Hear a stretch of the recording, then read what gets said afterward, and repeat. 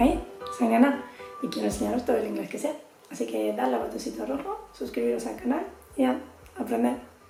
Una vez, hace ya tiempo, una alumna de nivel avanzado me dijo que podía tener una conversación en inglés de cualquier cosa, cosas complicadas, lo que fuera, pero que le costaba mucho reaccionar a lo que la gente decía. Que cuando la gente le contaba cualquier cosa, su respuesta siempre era la misma.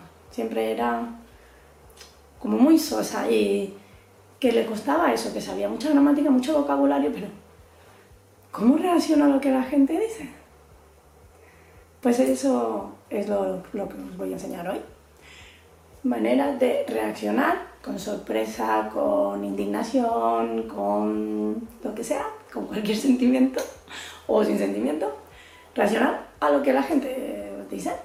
Vamos allá. Cuando alguien te cuenta cualquier cosa, puedes hacer, ok, asentir con la cabeza, poco más, responder a lo que dicen, por supuesto, pero si alguien te cuenta algo que te sorprende y que pega, reaccionar de alguna manera, tienes el típico, ¿really? Como, ¿en serio? O si es algo que te sorprende aún más, que piensas, ¡buf! No puede ser, puedes decir, no way, no way, venga ya, ¿en serio?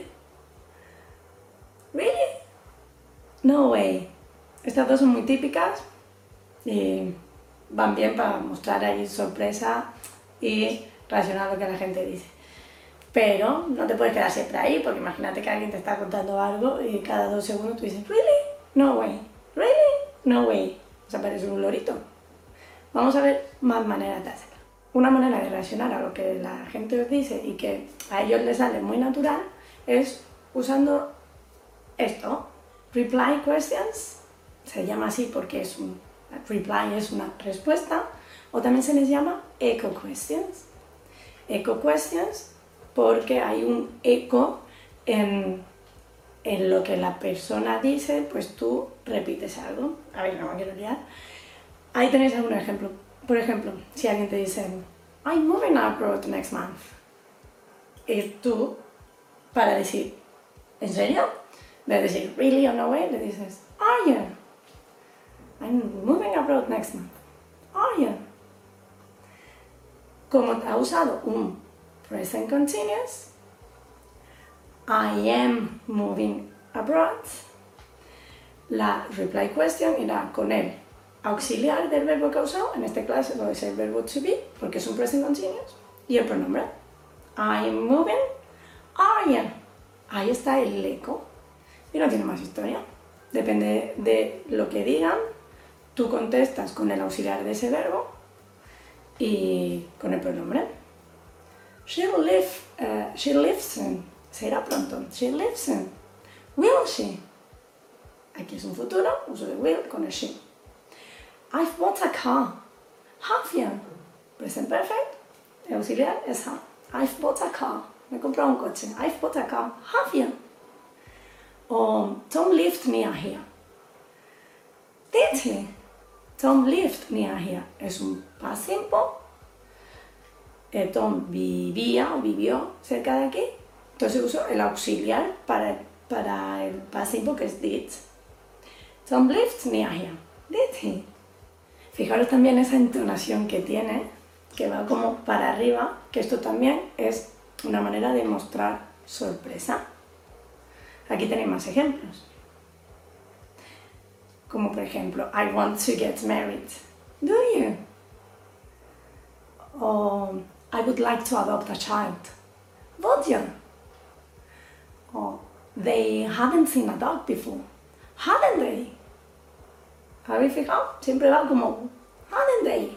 Para arriba, para mostrar sorpresa, que ya lo haces con la estructura en sí, pero la entonación también es importante.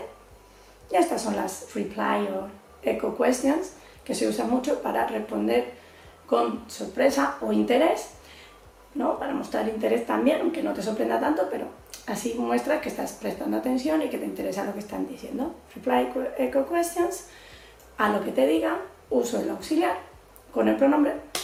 Es más por culo. Y otra manera de reaccionar a lo que la gente dice es usando una de estas dos estructuras. El how con seguido de adjetivo o el what seguido de nombre. Si lo traducimos al español, nosotros siempre decimos qué. Qué fácil. Fácil un adjetivo, entonces ellos dirían how easy. O qué día más bonito. What's a beautiful day. Como su nombre es what, con los adjetivos lo que sea que tenga, y después el nombre. Y esto es una manera muy común también de reaccionar a lo que la gente te dice. Si alguien te cuenta buenas noticias, pues tú le puedes decir, oh, what great news. What great news. Qué noticias tan buenas. O si te están explicando algo que es interesante, tú le puedes decir, how interesting. Qué interesante. How interesting. O si te están contando algo muy triste, puedes decir, how sad. How sad. Qué triste. O si te están contando que alguien les ha hecho una putada o lo que sea, pues de esa persona siempre puedes reaccionar diciendo, oh, what an idiot. Qué idiota. What an idiot. En este caso, podéis pensar, pero idiota o imbécil, es decir, es un adjetivo. Pero cuidado, porque en inglés idiot es un nombre, es una persona que es idiota. Por eso es what's an idiot. Y pues aquí tenéis infinitas posibilidades. Depende de lo que os estén contando, usáis ese adjetivo o un nombre y acordaros how con el adjetivo y what con el nombre. How easy. Qué fácil, ¿no? Pues ya tenéis maneras de reaccionar a lo que la gente dice, mostrando interés, sorpresa, enfado o lo que sea que os salga. No os quedéis ahí con un simple really, que estas estructuras son muy facilitas de usar, así que a usarlas.